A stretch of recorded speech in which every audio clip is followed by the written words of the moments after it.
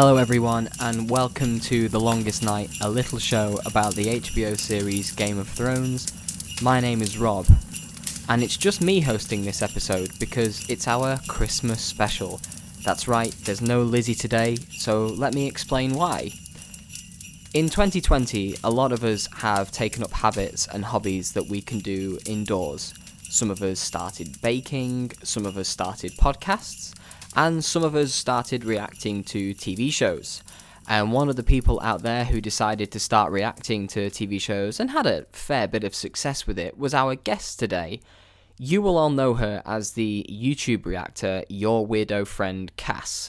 And she was kind enough to give us 90 minutes of her time on two separate occasions recently. The first interview we did with her ended up sounding like this. How are you today? Because we are recording this about 6 or 7 weeks in advance, so it's still October, but how are you doing? Yeah, I'm doing so good. Thank you so much for asking. It's my 3-day weekend, so I had a lot of time this weekend to... That sounded like crap, so we decided to reschedule and restage our conversation. Now, I must warn you all that there will be spoilers in this episode for all 8 seasons of Game of Thrones. That's right, for the first time, we have to put a huge spoiler warning on an episode of The Longest Night. We had a huge chat about how Cassie feels towards the ending of the story, where certain characters ended up, and how she feels now that she's had some time to stew on the finale for a few weeks. And Lizzie, if you are listening to this, I speak directly to you now. If you are listening to this in December 2020, you are more than welcome to carry on, but you will have major events spoiled for you several times during this episode if you choose to listen to any more than 5 minutes of this. But if you've kept on Santa's nice list and you're listening to this either in May 2022 or later than that, then feel free to dive in and enjoy to your heart's content, knowing that you've watched the entire show and can't be spoiled. Man, it feels weird to be speaking to the future. Anyway, without further ado, I am going to play our usual intro and then cut to our interview with Cassie, so enjoy everyone.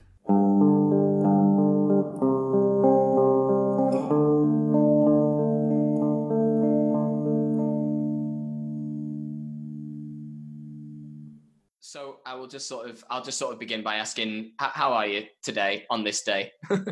I'm good. I'm so good. It's beautifully rainy outside. I have all the calm vibes in here. I'm excited to be able to talk to you again, actually, too. I just want to open up, because obviously I came to you as you were a Game of Thrones reaction YouTuber when I first came across you, but what were your early years like watching TV? Like, what were the first TV shows that you ever really got into and thought you were there every week for every episode? Or did you binge watch everything first? Like, when did you start? I'm trying to think. It's different now because obviously when we were growing up, it wasn't like Netflix and Hulu where you find a show and you get to binge watch it. So I think I was probably heavier on movies and just repeating every single night watching the same movie. For me, I remember my first movie obsession was Wizard of Oz when I was like 3. And I memorized all the words. I had the costumes. I was dancing around the living room. That's where everything started. But I also had this really strange attachment, maybe not strange, to Friends, the show Friends. When I was like 5 years old, me and my mom would watch that every Thursday night when a new one was coming out.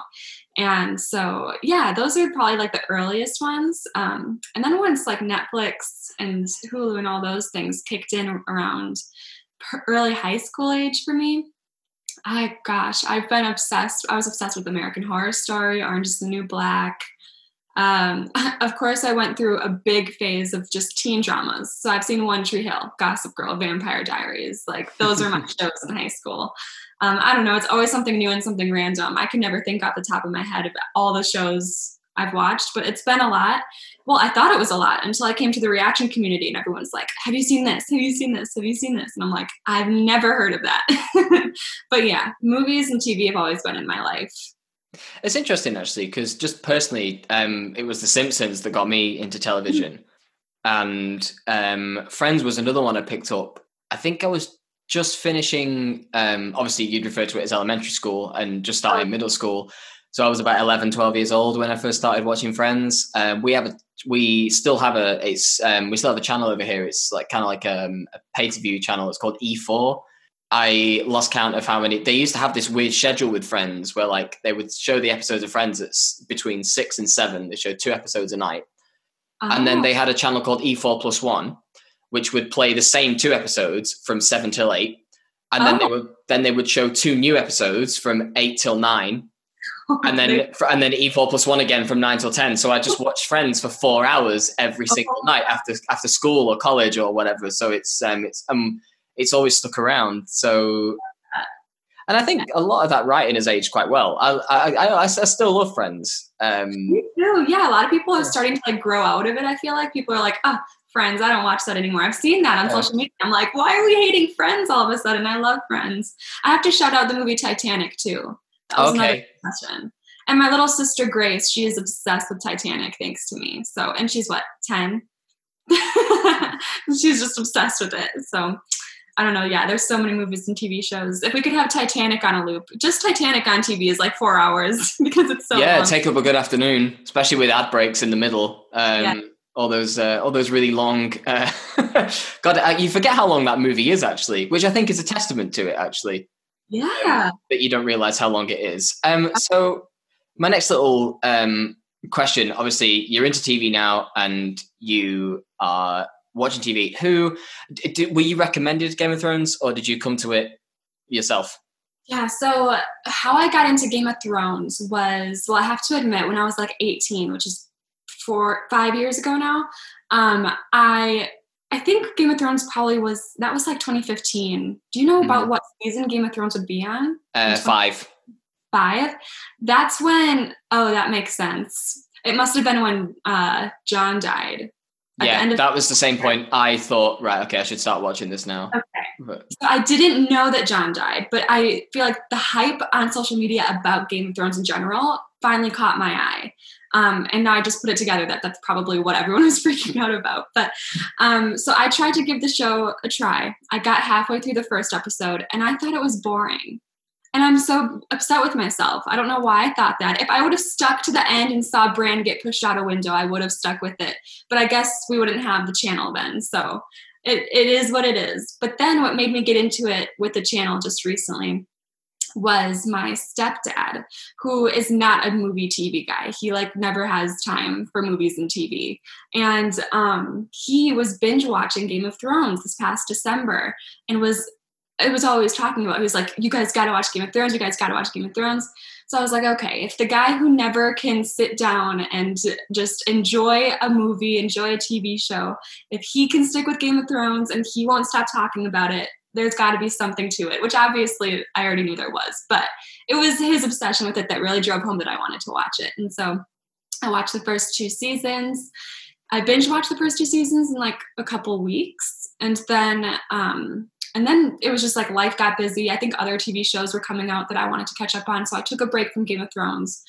And then when I was ready to go back to it, I'd been spending, quarantine had started. And I'd been spending a lot of quarantine watching movie and TV reactions to other shows, mostly Stranger Things, because I'm obsessed with Stranger Things. But yeah, I was really into the reaction genre on YouTube. So when I was ready to go back for season 3 of Game of Thrones, I decided to just start my own reaction channel. That's it's interesting actually that because Game of Thrones is not, I wouldn't say it's solely responsible for this wave of reaction channels that have kind of exploded over the past sort of 5 or 6 years, but the Red Wedding is a huge moment in YouTube history where people who had already read the books and knew what was coming were videotaping their friends to get their reactions to it, and then they go viral, and all of a sudden this idea of reacting to Game of Thrones spreads out to be reacting to other TV shows. And it turns it like, because I follow sport, like I follow soccer, football in the UK, and the reactions that some people had to some episodes of Game of Thrones were similar to reactions that people have to sport. And that was really interesting to me that Game of Thrones was always event television anyway, but that really hammered home just how much of an event it was, where you would see people clamoring forwards in pubs and bars in like 200, 300 people in a really small enclosed space, all experiencing something together.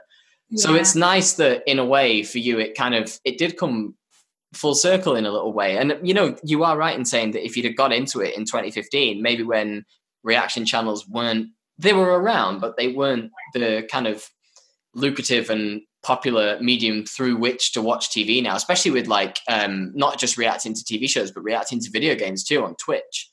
Oh yeah. And it's this idea that we now like watching people watch things to see if their reaction matches ours and to see how their opinion differs from mine or from somebody else's. And that was, to be honest, that was something that I mean, we'll get on to discussing the final seasons of Game of Thrones in a little bit.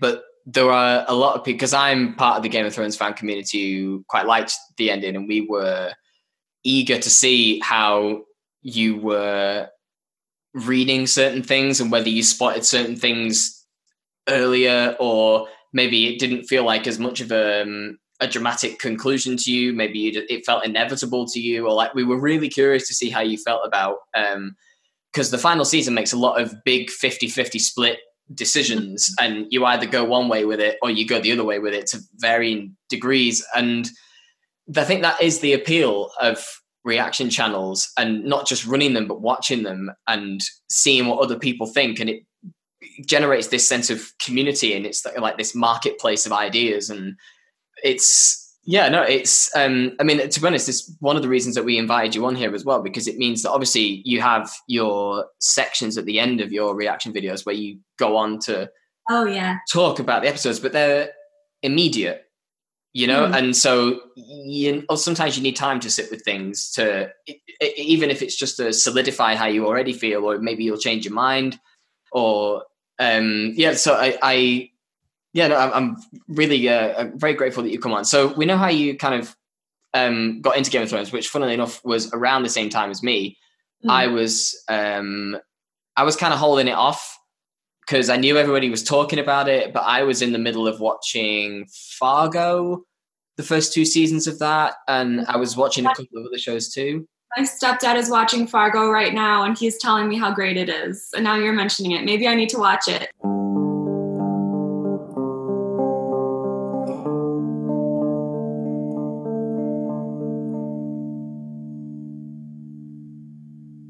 In the previous version of this conversation that we had, that will sadly never see the light of day, much like the Game of Thrones pilot, actually, we talked about a handful of your favorite moments. So I don't know if you still have the same opinions, but over the show, what do you think became, like, not necessarily your absolute favorite, but what's right up there for you, best moments?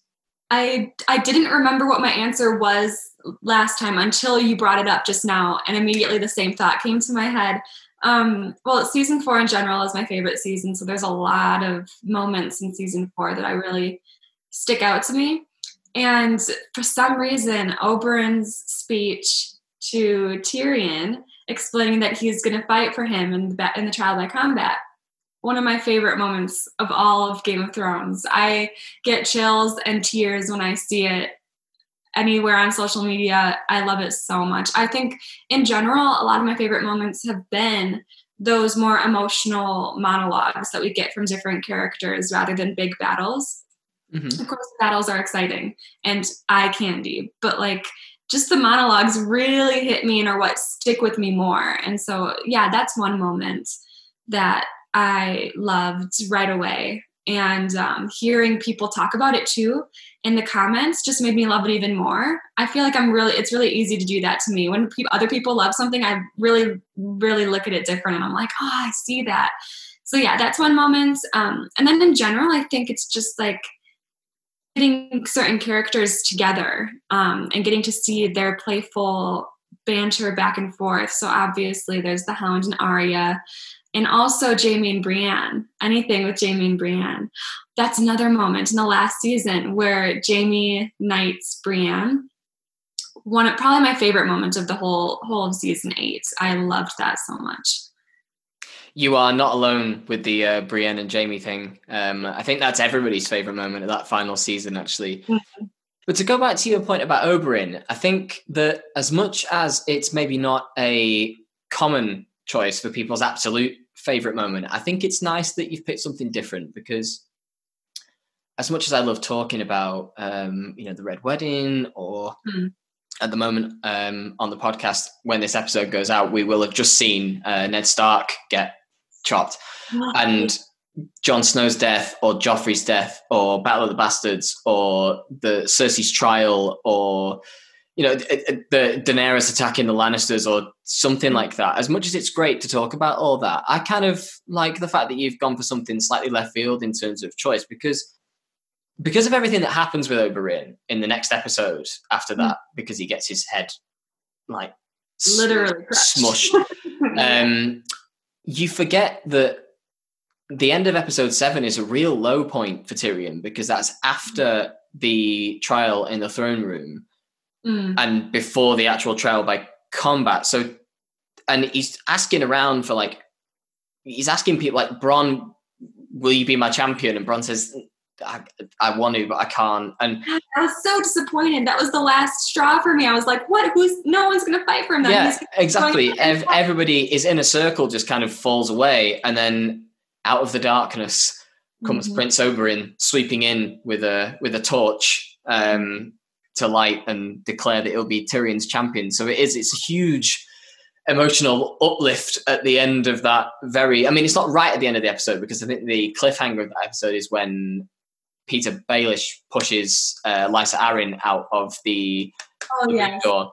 That was such a good episode. But even still, it's an amazing moment with Oberyn coming in. Do you have any other favorites? I know you were saying that the battles are maybe eye candy, but do you have anything outside of that maybe? Oh my gosh. I have to say, I'm rewatching with my friend as well, Game of Thrones. Yes, yeah. We're filming that over on my Patreon. And we are just about to watch The Golden Crown.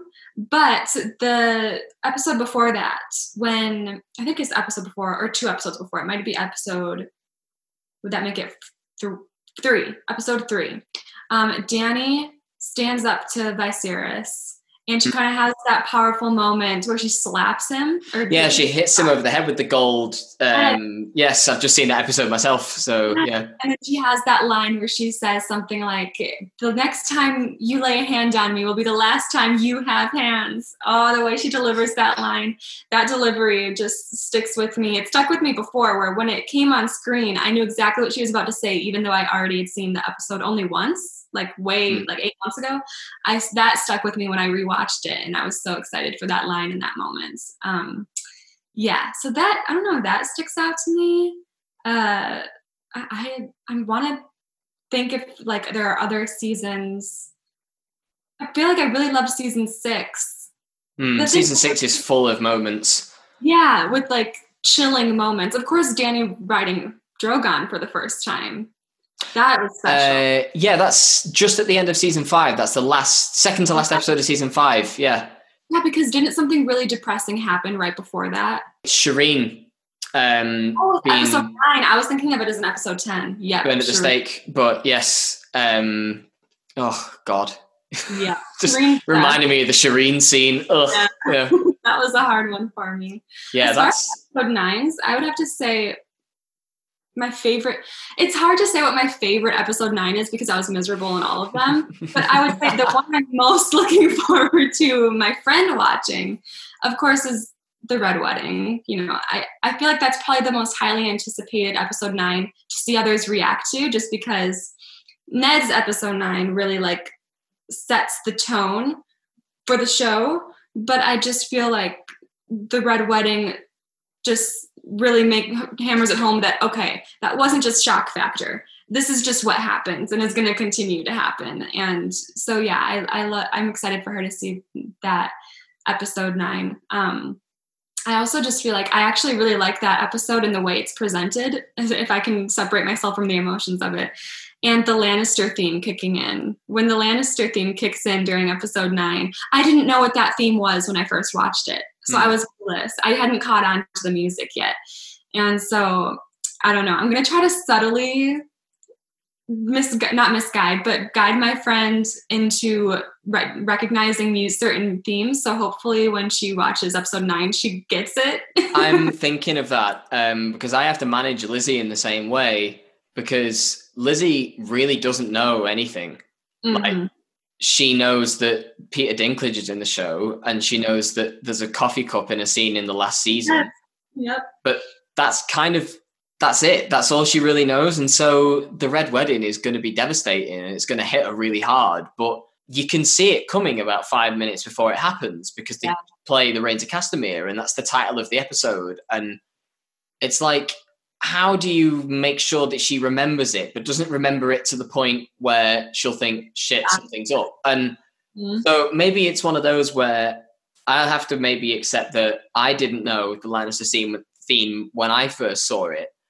And so maybe I let her work it out afterwards, or maybe I tell her afterwards, and then she can go back and go, oh shit, yeah, that was huge.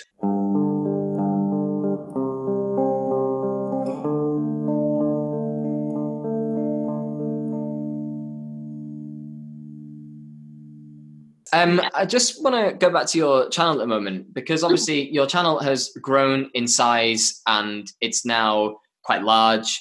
And so I was wondering, when did you realize that was happening? Like, when did was there a particular episode like the Red Wedding or something that kind of tipped the balance? Like, did you suddenly realize that you were getting more subscribers after a certain episode or a moment? Or yeah, I think, well, first of all, I remember the first video I posted, my reaction to season 3, episode 1. I posted it at night, and then I was like, okay, if I wake up in the morning and it has like 5 views, I'm going to keep going, because people are going to like want to talk, and be able to talk back and forth about this. That's good enough for me. 5 views. And I woke up the next morning and there were 26 views. And I was like, oh my God, this is amazing. I like that you've memorized that number. 26. Yeah, I don't know why. it wasn't a thing that I meant to memorize, but I just remember. And then, so that was just exciting to me, and I just kept with it. And then I ran into some copyright issues midway through season 3, and everyone in the comments, because I brought it up to my viewers, and they were like, we don't know much about copyright, but you should reach out to other reactors and see if they can help you out.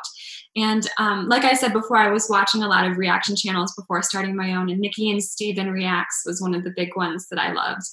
And I decided to reach out to them on Twitter just to ask them some copyright questions. And they gave me all the copyright answers, and they gave me a shout out on their channel, which was like a big deal for my channel. I think I got almost 1,000. I reached my threshold of 1,000 subscribers halfway through season 3 because of them. And once I hit 1,000 subscribers, that's when I was like, whoa, okay, this is bigger than I thought it could ever be, especially so fast. And so that was one big one. And it probably also helped that we were leading into the Red Wedding when they shouted me out. So a lot of people were like, ooh, she's going to watch the Red Wedding. That's probably what they wanted to see. Getting closer. So that was one. And then Duo Reacts about a week later also shouted me out in their channel. And that gave me a big boost as well. And then for some reason, I can't say there's definitely the Red Wedding, I'm sure, was a big episode. It kind of is mixed in with those shout outs too. So that whole section was probably a big turning point for the channel. And then also, I don't remember specific episodes, but I remember during season 4 is kind of when I became more nervous to make sure my video was absolutely perfect, because I knew as soon as I hit upload, there was going to be like 100 views in the first 30 minutes, and people were going to see a mistake if I made a mistake. And so it was around there where I was like, okay, I really need to pay attention to this editing process and make sure these are perfect. And then around season 5 reactions is when it really started to become more, I don't know, like, yeah, more people, like thousands of views in the first hour. And so, and that kind of correlates with obviously like subscribers going up. So it was a steady climb, from that Red Wedding shout outs moment at the beginning. Oh, that's really nice, actually, that you were able to be given a all you did was innocently ask a question about copyright, and Yeah. it turned into the greatest thing. So, like, was this something that you decided to do just because of the year that 2020 has been, or was it something you were kind of planning on doing anyway? Yeah, I didn't really plan. I think I didn't plan it out. I just decided one week, I'm going to do this. And I did it. And it was because, quarantine had just started. And so I was working from home. And so I had those reaction videos and reaction channel videos all up in the background while I was working.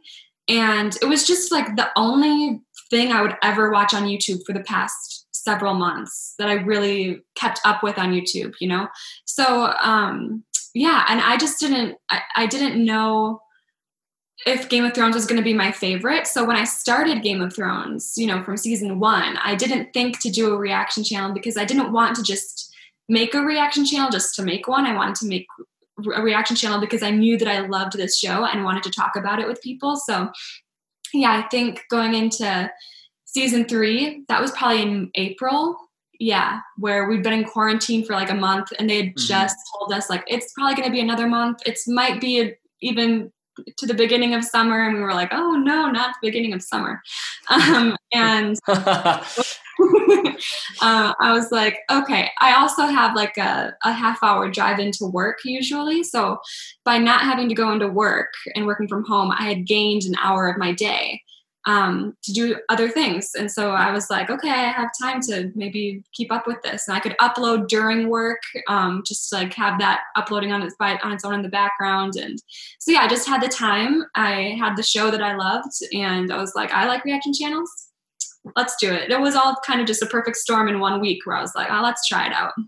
Oh God, that's just, it's so nice that like something like this for you has kind of come from almost nothing. And like, it's just an idea that you had. I mean, it's a similar thing with the start of this show, really, because this initially was just a blog that I kept.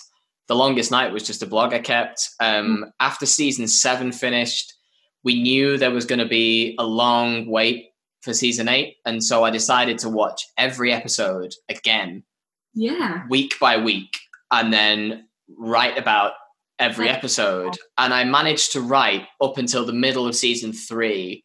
And then it became too difficult to juggle life and work and the blog. And so I stopped doing the blog week by week, but I kept up dating and ranking and sharing things. And then it became, after season 8 finished, I re-ranked all the episodes again. And then I wrote a couple of other pieces. And then a year after season 8, so 6-7 months ago, just as we were in lockdown, actually, I decided to start doing season 8 retrospectives. So like a year on, how do I feel about this episode?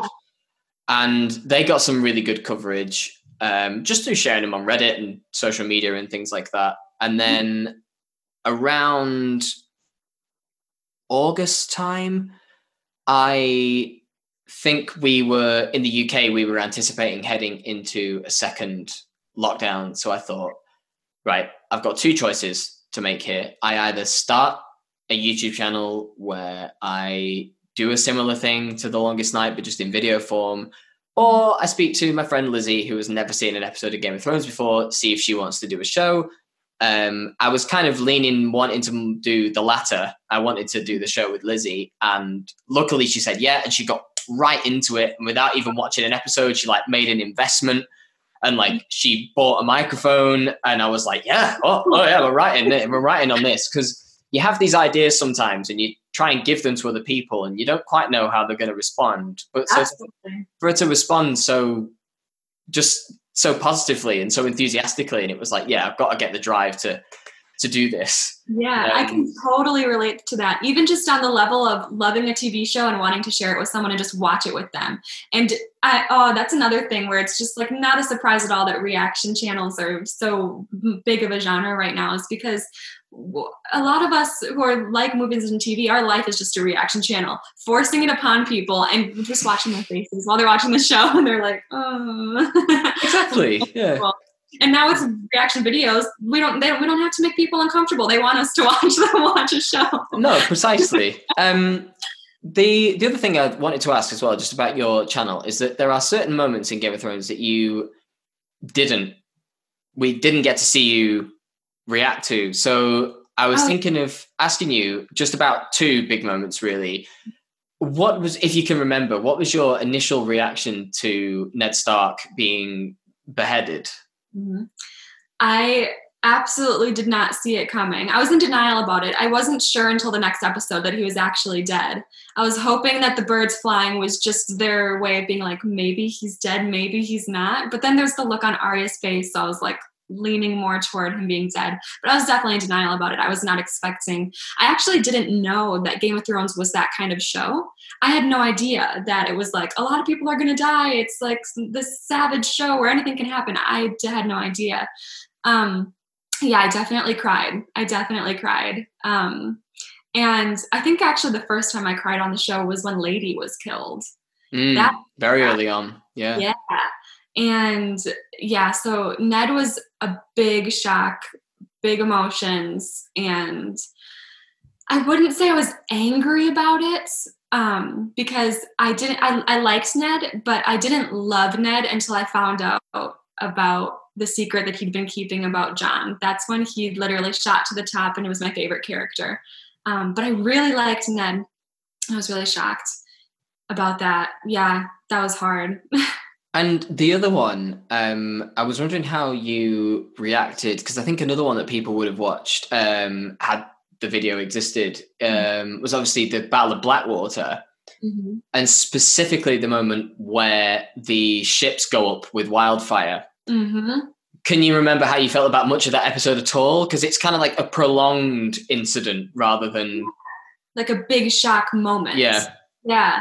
Yeah, because at that point I wasn't scared going into that episode because I didn't know about the episode 9 thing until after the Red Wedding. So that was again where I wasn't really going into that episode with expectations of anything crazy happening. But I do remember the anxiety that I felt for Tyrion throughout most of that episode. Because that's when he goes out and he gets his face all mangled up, right? In the Battle of Blackwater. Yes. My heart was with Tyrion the whole time. The wildfire, I was like, oh, wonderful. This is what we have to deal with now. This is another, it's kind of like finding out that nuclear power is a thing and nuclear war is a thing. It's like, okay, they can bring out all the tricks that they need to destroy absolutely everything. So yeah, that was crazy. I think I wasn't even as scared about the wildfire and about, Tywin coming in and being like, we won. And, I was just like, okay, you won, but how's Tyrion? Where is he? I was just worried about Tyrion the whole time, that whole episode. I remember first watching that episode, and that Blackwater moment was the moment where everything really clicked for me, because I was really enjoying it anyway. And obviously with Ned's death and with a few other moments in season 1, you can't really watch season 1 and not realize that, yeah, it's the kind of show for me. I could keep going with this. But there was something missing. And it was like, I was told that it was something different than what I'd experienced in the first 18 episodes. And then Blackwater turns up and the wildfire explosion happens. And it's like, there we go. That's the kind of show I was told it was.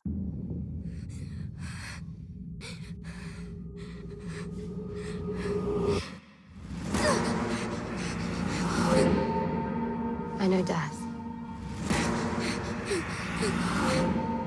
He's got many faces. I look forward to seeing this one.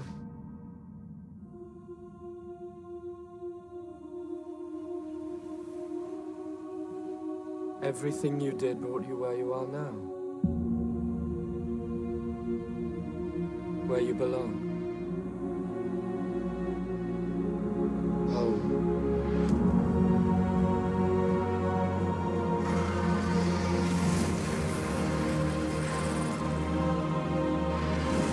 They're coming. Our enemy doesn't tire. Doesn't stop. Doesn't feel.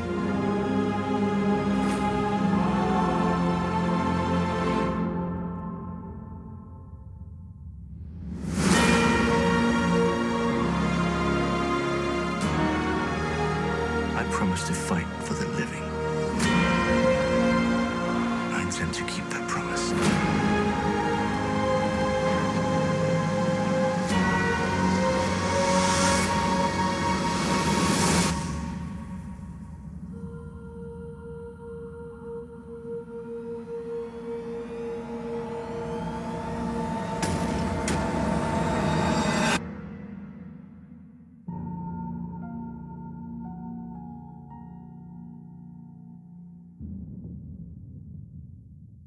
There is a rather large elephant in the room of any Game of Thrones discussion these days, which is I would say, the final 2 seasons, but mainly the final season.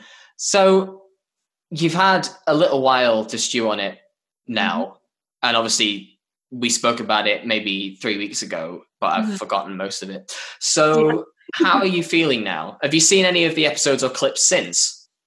Oh, I've seen clips here and there on social media, but I haven't rewatched episodes. But yeah, I've definitely given it a lot of thought, definitely scrolled through Reddit and been able to freely read my comments on my videos now, because for those last 2 seasons, I really wasn't reading comments because I just didn't want to be spoiled. Who was it did you have someone monitoring and reading your comments? Yeah, my mom was. Okay. Reading them, and it got to the point where there were so many comments that we would just sometimes just sit together and she would go through the top comments and read them to me while we were just next to each other. And I'd be like, ooh, heart that.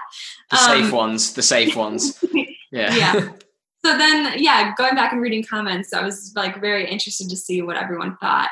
I did go into season 8 with a preconceived notion that people did not love the ending. I didn't realize that people didn't like season 7 as much. I didn't realize that it was the whole of season 8 that people didn't like. I just thought that people didn't like, when I heard people didn't like the ending, they meant like the literal last episode, which is also true for a lot of people. But I know now it's more in general than just the last 2 seasons. Okay, so as far as Dany and her turn in the second to last episode, I was shocked by it in the moment, the way that it happened. More the fact that it was after the victory than before the victory. And so, I was kind of upset about it at the time. It didn't surprise me that it happened. It just surprised me the way that it happened, which is why I'm super excited. I'm reading the books and I'm crossing my fingers that we get to see George R.R. Martin's take on the last 2 books and writing one day. It probably won't happen. I shouldn't get my hopes up. But even then, I still enjoyed the show, and it gave me, it made me feel something. Even when a show makes me feel angry, I feel like they did something right. It's like you love the character and you've seen them through their highs and lows, but just because you saw them in their highs doesn't mean you get to erase the fact that there are also these little moral discrepancies along the way. And unfortunately, Dany gave into the Targaryen name and gave into all these internal battles that she'd been trying so hard to fight along the way. And I think finally when she got her chance to choose, who she wanted to be, she was just in this desperation mode. And she was like, no, I'm here. I want to do it right. I want to start over. She had very much like I know what's right kind of God complex at the end of the season, it seems like to me, especially in that throne room scene when she's talking to Jon and she makes a comment like, it's okay. If they think it's right, it doesn't matter. We get to just decide what's right. And I remember something that you said last time that actually stuck with me was that you compared it to Lord of the Rings and how the ring, which I don't know anything about Lord of the Rings, I haven't watched it, but what I do know is all that you said, where the ring, when you put it on, it's kind of like, it messes with someone. It makes them power hungry, kind of like takes over their mind and their soul. And I felt like the Iron Throne did do that to her in a way. To be honest, you don't even have to put the ring on in Lord of the Rings. If it's within your vicinity and you're holding it, not even on your finger, it can slowly turn you into someone who's power mad and quite addicted to it. And I always thought that, just my personal opinion about Daenerys' end anyway, was that I often, when you look through online comments and discussions about it, there seems to be this, it's not the prevailing narrative, it's just a thread that I pick up on, where a lot of people seem to think that Daenerys' ending came about, it was a reversal of something, or it was a sudden change in her nature. And then they go further into that argument and they think that if there is a sudden change and she is the villain now, why didn't we get to see the transformation happen over a longer period of time? And if you view Daenerys as the villain at the end, I understand why you would want more time to digest that. But I think this speaks to a lot of how we still, even in what I consider to be a very postmodern world when it comes to movies and TV and art in general, that we still like to have very clearly drawn lines when it comes to the end of the story. I think when we're in the middle of a story or at the beginning of a story, we like morally complex characters because there's still a long time to go and there's still a long time for things to be ironed out and for people to pick sides. Yeah. And then when it comes down to it at the end, they expect Daenerys to have picked a side by now. And that because for the first, we're sort of building towards, on the surface, we're building towards Daenerys being a benevolent leader who manages to win this internal psychological battle and become a good person forever. The fact that she doesn't follow through on that, the audience kind of takes it that she's supposed to be the villain. But I think it was one of those moments, especially in the aftermath of that episode, because I remember watching it live and then waking up the next morning and thinking, yeah, I have been watching a different show to about 90% of the audience, because I remember having conversations with my friends in around the time of season 7, where we were having conversations about Daenerys's authoritarian streak and whether the writers would commit to taking her down, whether they would be brave enough to kind of go down that. And I said, I don't think they're going to do it because I don't think they're brave enough to do it. It's there, but I think the idea with the bells, which is that penultimate episode, is that Daenerys isn't supposed to be the villain. The shock of that episode that I got was to watch a good character, in quotes, do something awful. And it's because she was that's the shock of it. That's what makes it so horrible. It's that she's a good person inside who wants to make the world a better place, but she's actually lost sight of what's good and what's bad. And so this is why I never quite subscribed to this idea that Daenerys would never slaughter innocent people. And it's like, no, she wouldn't. But she doesn't think that the population of King's Landing are innocent people anymore. She just sees them as another enemy. And so that's the tragedy, which is that as much as it's horrible to witness and as much as objectively she should be able to see that, she's completely lost sight of what's good in the world and what's bad in the world. And all she can see in front of her is another obstacle that she just has to obliterate. Because that's what she has done throughout the whole show. Whenever there's anything been in front of her, she's either set it on fire or beaten it down with an army. And she's always used the same tactic. And so eventually the wrong people just got in the line of fire. And if you were to rewatch, especially from season 7 onwards, when you can tell that the writers have really started to commit to this now, where I think it's fine when you have, for a viewer, I think it looks fine and it's relaxing. And, oh, yes, good old Daenerys when she is doing mic drops and being really horrible to people like the slave masters or I don't know if you remember Hizdar Zolorak, who is the guy she marries in season 5 or agrees to marry. Oh, yeah. And when it's people like that we don't know, it's like, yeah, they don't get it. We know the real Daenerys and they don't. But then she meets Jon Snow and she behaves exactly the same way, but with somebody that we know and love and care about and whose journey we followed. And when Tyrion in season 7 suggests, maybe we should talk about what happens when you're gone. And she's like, we'll only talk about that after I've won. And she doesn't entertain this idea of democracy or a vote or anything. It's like, I'm just going to wear the crown and that's all we're going to talk about. And that's a long way before any of the Bells stuff happens. And if you were to rewatch, there were bits I missed even in the first episode of season 8 where the dragons are flying overhead in Winterfell and all the people are like, oh my God, dragons, this is so horrible. And then Daenerys is just like, smiley face, look how great I am. And oh my gosh, yes. I remember watching that and laughing and I remember saying, this is like a homecoming parade that nobody asked for. Like they're so high and mighty over everybody in that moment. And everyone's just like, oh, what is this? But she just expects to be praised. And in A Night of the Seven Kingdoms, which was the episode, season 8, episode 2, with Brienne being knighted and all that stuff, Daenerys is the only character who isn't embracing the end. Yeah. Like, every single character, I mean, Sansa's kind of another one, but even then when Theon turns up, it kind of hits home for her that, like, this is it. Yeah. And Daenerys is the only person who's planning for a future afterwards, because that's where her mind is. Like, she's come north to fight the Night King, but not to save the world, but kind of it's to get rid of an obstacle, because it's like, I won't be able to rule Westeros if the Night King is around.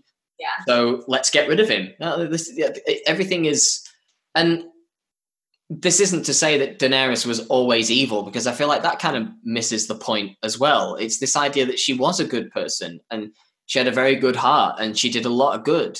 And she, for a period, ended slavery in Essos, and she murdered a load of fascists and slave masters, and she did good and she wanted to do good. And I think that if she'd have been able to sit on the Iron Throne without any obstacles in the way, she would have been a fine ruler. She would have been just fine, but she was over time pushed to limits and brutalized, and all she'd ever been taught by the people who raised her was that violence is the way and that dragons are the way. And the way that she behaves in the second to last episode is no different to how she behaves when Viserys has molten gold poured over his head, or when she interrogates the Myronese nobleman in season 5 or whatever. It's just that she's just dangerously powerful now.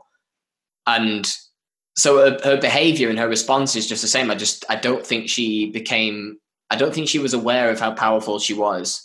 Yeah. And because I'm in communities that like the end of Game of Thrones, you do get some people sometimes who feel vindicated that Daenerys went mad, and that, like, but that's not the way to read it. And I realized that during all of these arguments and all of these discussions that there is a position to occupy in the middle, which is just that you can see both sides. And the idea is that, I mean, George R. R. Martin has always kind of said that he likes writing about the human heart in conflict with itself. Oh, I like that. And if Daenerys isn't the human heart in conflict with itself, then what is? Yeah, and it's just a shame for Daenerys that the last thing she ever did was the worst thing that she ever did. And so that's her legacy now, and that's how she'll be remembered. And I think that there is a problem with a lack of, it's just in the sides of the fan base who, I mean, I know people who didn't like the ending and they're totally justified in their point of view. And they were honest. They said, we didn't like what happened. Mm-hmm. We didn't think it was right for Daenerys to go down like that. We didn't think it was right for Jon not to end up on the throne. We didn't think it was right for Jaime not to end up with Brienne. And so that's totally fair enough. I think that's, in the end, they've accepted it's a subjective viewpoint, and we don't all like what happens in our favorite TV shows at the end. But there has been, in certain corners of the fan base that didn't like the ending, there has been a real problem with the lack of willingness to reevaluate and speculate and question and look at things again. And I mean, I've even had somebody say to me, it's not the purpose of an ending to make you reevaluate the story. And I'm like thinking, no, that is the purpose of every ending. You watch everything in retrospect, and you understand it all a little bit better, and you see things that you missed the first time. And I always think watching things again makes a huge difference. It took me, I remember, I mean, we all saw your amazing reaction to The Longest Night. The Longest Night is the name of this show. The Long Night. And, you were in tears, and it was like quite a lot of us who liked the ending were kind of relieved that you liked the episode, because obviously there were a lot of people who decided at the moment the Night King died that they hated the final season. Oh, yeah, I never understood why. It flipped on a knife edge that night. I still remember the next morning, just the IMDb page for the next episode, which was The Last of the Starks, which coincidentally is my least favorite episode of the season and one of my least favorite episodes in the show. Okay. I remember going on the IMDb page before the episode went out, and its rating was already at like 3.2 or whatever, because like people had just decided the Night King was the final boss. And so, but I think, the final season made 2 big 50-50 splits, and it divided up the fan base. So it was like 50-50 down the middle. Do we kill the Night King or don't we? And then you make the decision to kill the Night King, and 50% of the audience don't like it, and 50% of the audience do like it. Mm-hmm. And then, so you've still got 50% of goodwill with the audience, and then you decide to commit to Daenerys going down the dark path, and then that 50% splits into another 50%. So from your original 100%, you've only got 25% left of goodwill, and so I think you have to start making decisions towards the end of a show. And they started doing this from season 5 onwards, when they decided not to expand. Because obviously you'll find in the books that there are loads of storylines in the 4th and 5th books that don't exist in the show. Excited for that. Yeah. So you end up with 2 versions of the story. But yeah, there were a lot of people just, when you make these big decisions, you're not going to bring everybody with you. And I know that in a parallel universe where they make a very safe ending to Game of Thrones, and the Night King is the final boss, and Cersei goes down because of her reluctance to help, and Jon dies heroically in Daenerys' arms, and then Daenerys takes the throne, in that happy ending where everything's all right at the end, you'll get maybe not just as much, because it's a slightly safer ending, but you'll get people saying, this is a boring ending, this isn't Game of Thrones. Game of Thrones was never a typical fantasy show. And so I think quite a lot of the criticism came because nothing could be resolved once all of these difficult endings happen. I mean, I loved the fact that I didn't think every beat of it was elegant. I thought that the 4th episode in particular was like 3 episodes worth of content, just bah, bah, bah, bah, bah. Here's another big incident. Here's another big incident. Here's another big incident. And it's like, this is too much. I need some downtime. Yeah. And there needs to be some reflection. You've just killed off the Night King. You don't have to just never mention him again. Yes. And you can talk about it. And that was the one problem I had with that episode. But once it set up everything for the final 2 episodes, I thought that, as much as I have issues with the execution, I think that where everything ended up made too much sense to me when I thought about it. And I would say there's only one thing that I wish didn't happen or happened differently in season 8, with more obviously in the moment, which is another thing where you said, I think it's really cool where you do that 1 year introspective look back, because and that's just so interesting to me. It's one thing that with my videos, obviously you are getting my gut reaction, and a lot of that has changed. And so I think with Jamie, I had a lot of love for Jamie. I couldn't, love him unconditionally because of things that he had done. But I didn't hate that he ended up going back to Cersei. I don't hate that at all. And I actually cried for them when they died together. I really liked the way that it happened, and it really hit me. But the thing that made me angry was if they were going to make him go back to Cersei, why did he have to sleep with Brienne?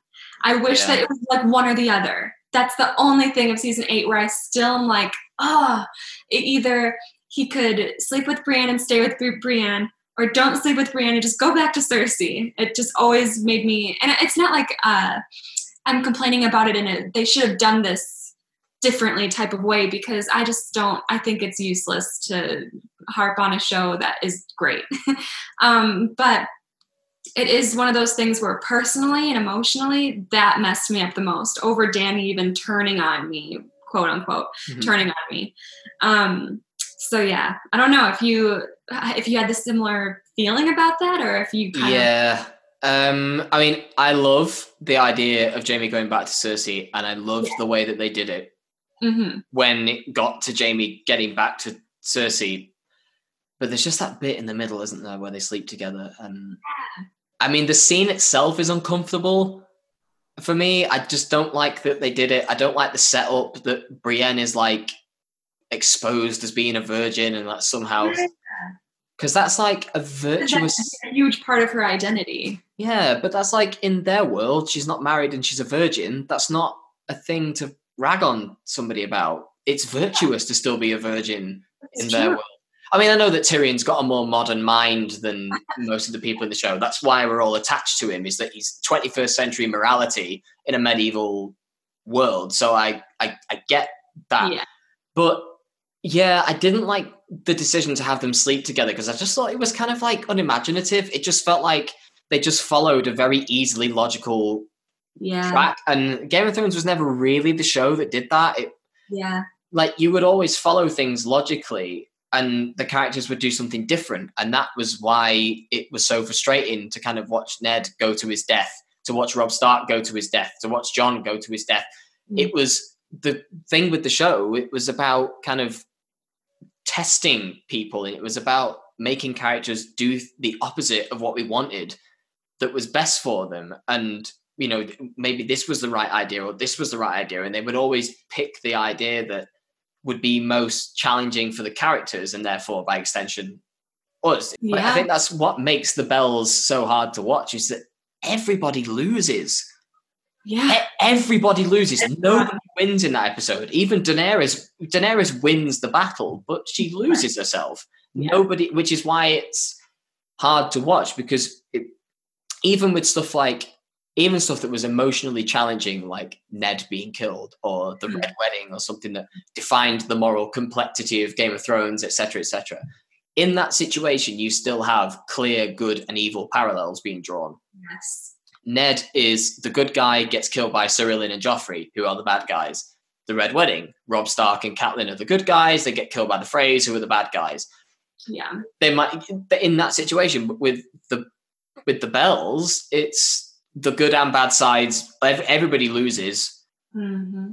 And so, of course, it's going to be difficult to watch, but I feel like the lack of willingness to investigate why. I think I wrote an article about this where I thought that, like, as clumsy as bits of the final season were, I think that the question on everybody's lips after the final season, or the accusation, was, how dare they do that? Yeah. How dare David Benioff and Dan Weiss do that to my characters? When what would have made things better, I think, it doesn't mean you have to like it, but it's always far more interesting to go, why did they do that? Yes. Why did they make the decision to do what they did? And if you track it back, because you get this sometimes where Jon, for example, in The Long Night is not really involved. He doesn't really do anything. He's on Dragonback for a bit, and then he gets knocked off, doesn't get to fight the Night King, doesn't make it to Bran. Arya has to save the day. And a lot of people are like, the way that people reacted to that specifically, it was like it was a mistake. It was like the writers had forgotten to give something to Jon. And it's like, no, they've gone through every step of this battle and they've planned out every single little bit of it. This isn't a mistake that Jon is nowhere to be seen in this fight. It's not his fight.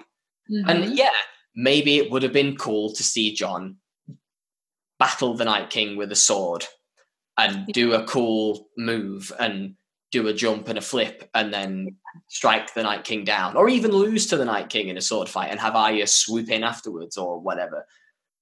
But, like, Jon doesn't really, like, I'm not saying that these characters are less than, but the history of movies and TV and literature is filled with characters like Jon, who are these, like, secret kings lying in wait to achieve their destiny or whatever. And that's fine. That's totally fine. Luke Skywalker, Aragorn, like, all of these historical archetypes who have always, like, existed as, like, these secret heroes who are just kind of like, they just take the world on their shoulders and they're very good with the sword. And but John's always resented that aspect of his character. There's an amazing moment in season 7 that I always come back to. And, like you were saying that you maybe go for monologues and smaller character scenes as your favorite moment.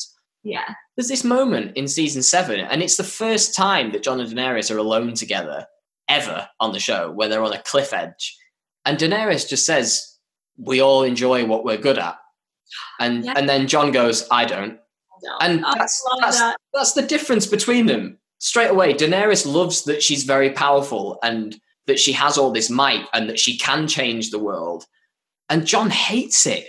Mm-hmm. And that is why they were never going to end up together. It's why they're, even without Jon finding out that he was related to her, I think that they inevitably would have ended up apart anyway, because they just have very different value systems. Yeah. They got together because they're hot and young. That they were together in the first place. Because they're so different from each other. And maybe this is part of why a lot of people didn't quite buy into their chemistry as a couple. Yeah. And I think that it's because of that. Yeah. They're not supposed to be a couple. Yeah. They're not the show, because it does a very good job of tricking you into thinking that they're star-crossed lovers who were going to finally unite after being at polar ends of the map for 6 seasons, and then they finally come together and they unite and they save the world. And that's when the cameras normally stop rolling in most TV shows, but the cameras carry on rolling. Tyrion says, well, we've defeated the White Walkers, but what about us? We're still left behind. What do we do? And it turns out humans just go back to fighting and going back to falling for their worst impulses. And I think that beats could have been stronger. I think bits could have been set up differently. I like the fact that, say, Bran is king, but I'm not entirely sure about how they got there. Exactly. Yeah. I think that with Bran being king, I wasn't angry about it, but I was just kind of like, okay. Because I personally was very invested in Bran's storyline from the start. Specifically when Jojen and Mira come in and lead him through this destiny-driven plot line. And I always thought, I think because I was so invested with Bran, I was a little bit disappointed in his ending, because I always viewed his plot line leading to something far beyond just the throne, something that just like not human made. It was just this big destiny. I don't even know. I didn't know what it was going to be, but when I found out it was the throne, and it felt like Bran maybe knew that it was the throne toward the end there. That's one of the aspects of the final episode that I'm not a huge fan of. That why do you think I came all this way? Because it just feels like they're giving material to people who want to pick holes in the ending. Because that is like, that implies that Bran knew everything was going to happen, and that he's this like super objective observer, and that he doesn't change anything even when there's going to be a tragedy. He just does not intervene, and that makes me feel a little bit uncomfortable, a little bit queasy. Like I think what it means is that he came to King's Landing at the end because he knew that one day he would be called upon and he would have to do something. I think that's what it means, but it can be very easily taken that he knew all along that something terrible was going to happen and that he was going to just swoop in afterwards and take the crown. And I don't think that's what they intended. Yeah, I don't know why they would want it portrayed that like that.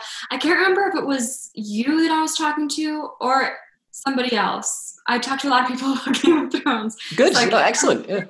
What it was, but somebody was telling me how they kind of viewed it. They liked that Bran was king, and they viewed it as if maybe Bran knew he was meant to be king, but he's not really acting as king. He knew he wanted Tyrion to kind of take over. He knew that Tyrion was going to be handed the king. And in that final council meeting, when we are introduced with Tyrion kind of leading the meeting, Bran stops in and is like, you got this? Cool, I'm going to go. Yeah, that definitely wasn't me. That's I love that reading though. Yeah, I think it must have been I think it might have been my grandma. I think it might have been my grandma. She said she always viewed it that way, and that she knew, or Bran knew, that no one would go for Tyrion being king. No one would allow that, given the state of things at the end. And so she didn't really think on it. She just assumed this right when she saw the episode. I don't know how she came to this conclusion, but I was like, oh, that's a nice way to put it. So I don't know, maybe it's one of those things where I like this show because of this back and forth and the 50% of the fandom, on every little issue, because I think that's what makes it a great show. And I love hearing all these different theories. And I like to take little bits and pieces from each, but I thought that reading of it was definitely interesting. If he had to know that he was going to be king, for that to be the reason that he was okay with it and makes it a little bit less slimy. I think that's kind of cool. I think you can read into a lot of Bran's ending that basically Westeros has now turned into a surveillance state, which I thought was quite interesting. But because he's essentially got CCTV in his head and he can see what everybody's doing all of the time. Right. A bit of a weird sort of like invasion of privacy thing going on there. But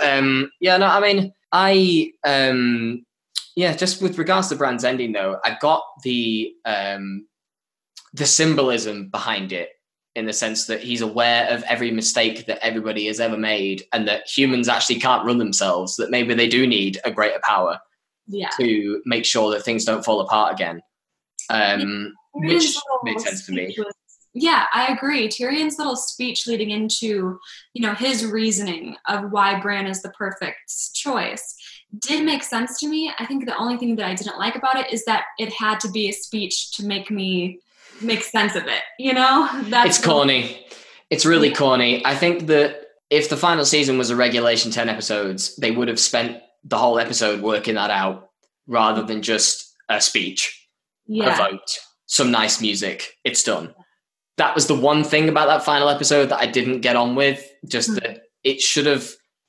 Ordinarily, I think episode 9 would end with Daenerys' body being flown away. Oh, yeah. Mm-hmm. And then the fade to black, that's the end of the episode. We have a week to sit on it.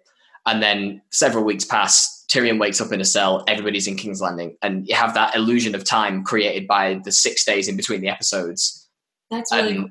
And then you would have spent the episode working out, right, who's going to be king? What do we do? Yeah. And I think that maybe... as far as I'm concerned, we could have had 100 episodes, and I think some people would have decided to hate the ending. Exactly.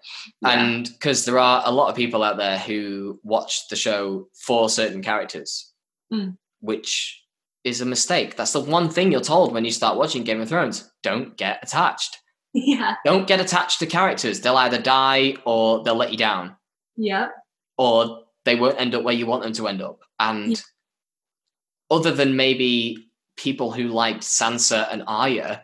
I was going to say Arya especially. They're the only two winners, as it were, because everybody sort of ends... And maybe Bronn, because Bronn kind of comes from nowhere and ends up on the small council. Yeah. But no one's favourite character is Bronn, is it? So, he's likable, but he's not. He's not someone that you get invested in. So, with Arya and Sansa, whose journeys you follow throughout, and, they're the only people who really win. But even then, Arya's so broken that she can't stay in Westeros. Right. And, so does anybody win, really? So, and again, I think this is why the ending was so difficult to digest at first. And maybe when people have calmed down and in 10 years' time, ask me again in 10 years, as Tyrion says in the finale, how meta, how funny. Right. Maybe we'll reassess and we'll calm down and we'll be like, oh, yeah, it was hard to understand that nobody won.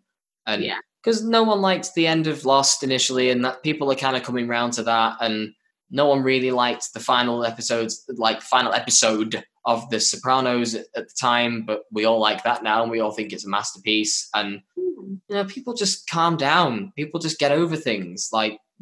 It's just a thing. It's... Again, I think it's the mark of a great TV show to be able to create debates. Yeah.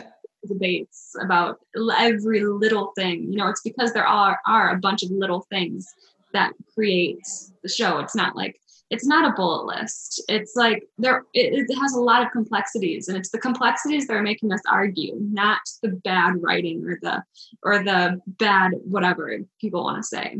And I quite like as well, just because you're reading the books at the moment, I quite like the idea that there will be 2 versions of this story now, if the books ever finish. Right. I think George deserves to get to finish it. It's a shame he didn't finish it first because it's his thing. And sometimes I wish people would leave him alone a little bit, because he's just a guy writing books. Like, he's not a genius. He's not a god. Like, I mean, he's the god of Westeros because he makes it, but like, he's just a human making a thing. And I've never written a book.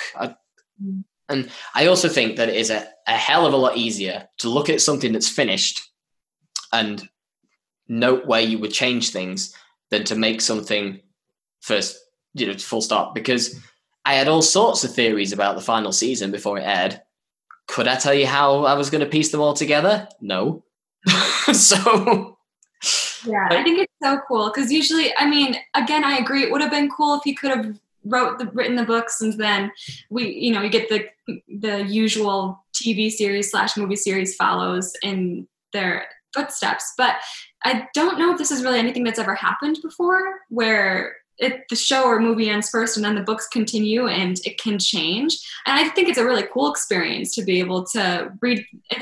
Again, fingers crossed if these last 2 books come out, to be able to read them that way. I think that's so cool. Yeah, and I like the fact that George will, if he gets to finish the books, will be a director's cut. It will be as he intended. And we get the TV version, which is probably going to be easier to digest and easier to enjoy. And then you get the books version, where if you want to slave over it and you want to go really into the finer details, then you'll get that version. And then pretty soon we'll have House of the Dragon, and Westeros has become intellectual property now. It won't be the end of it. Like, House of the Dragon will be maybe popular enough to spark, like, I don't think a lot of casual viewers will stay with it, but I think it'll get decent figures, enough to be renewed for 3 seasons and then maybe end. But when the book's finished, there might be a completed animated version of it or something, because then that gets around budgetary problems. That when the book comes out, the new books come out, that we're able to like just separate from the show for a second to enjoy those. Because I'm so afraid that you're like, that's impossible. I'm so afraid that people are going to be like, see, this is how it should have happened, and like cross off the show even more. But no, I hope that a lot of people will be able to just enjoy the show for what it is and enjoy the books for what they are. Yeah, because, well, with more time, I think people will calm down. I can't believe that in just 5 months, it'll be 2 years since... It's been so long, and it's still such a hot debate. Oh, yeah. It'll never end. It will never, ever end.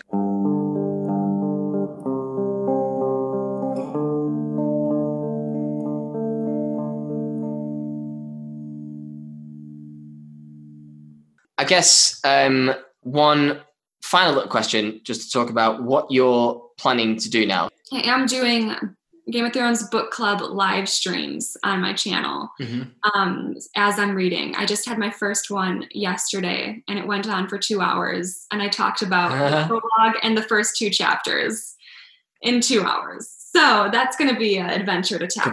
Could be a long journey for you. That's going to be a while, because I have so much. Here, I have my book right here. I know the people won't be able to see it, but just... Oh, wow. You've got like Post-it notes and... It's only the first 119 pages, but there's at least 2 or 3 Post-it notes on every page. Wow. It's ridiculous. Oh my God, that's fantastic. So, and I guess... and I guess as well, just also you've drawn attention to your shelf, but you can now look at the Sansa and Jon models that you got without fear of spoilers, because I remember that Funko Pop turned up with Sansa in the dress that she wears in the finale, and I remember everybody in the comments being like, don't look too closely at that one, and just maybe keep it in a drawer for a while and then get it out at the end of the show. And I had no idea. And she even has like a crown on. I just thought, I think I even got one thing in retrospect that probably was a spoiler was I got like Danny on the Iron Throne. I got that Funko in like season 6, I think. And I was just like, oh, cool. Like, I did not think it correlated to what was actually going to happen in the show. I thought it was just like every Funko Pop has someone on the Iron Throne because there's so many different teams of people who want people on the Iron Throne. So I didn't think much of it. So definitely Sansa wearing a crown and a dress, I was just like, cool, Sansa. No idea. I guess if there's nothing left to say, then I guess I'd just say thanks very much for doing this again. I will one day send you the bits and pieces of the audio that of the original version of the interview. My God, I had to put my hands over my face just there thinking about it. But that was a lesson learned, I think. Oh, yeah. But thanks very much for coming on. Our first guest. Guest. So happy that I'm the first guest. That's so exciting. Yeah, no, it's fantastic. And hopefully we'll have more guests at the end of season 2, 3, and so on. This show is going to go on until at least May 2022. Me and Lizzie worked out. So that's how long it's going to take us to watch all 8 seasons with a week-by-week format with breaks in the middle. And with Christmas and Easter specials and stuff. So yeah. Oh, well, wonderful. Well, thanks very much for coming on. It's been very, very awesome. So thank you very much for tuning in to our Christmas special. Our normal episodes will be back very soon. We're both just having a break from the show while we spend time with our families over Christmas, but we'll be back in the new year with season 2, episode 1, The North Remembers. So see you all very, very soon.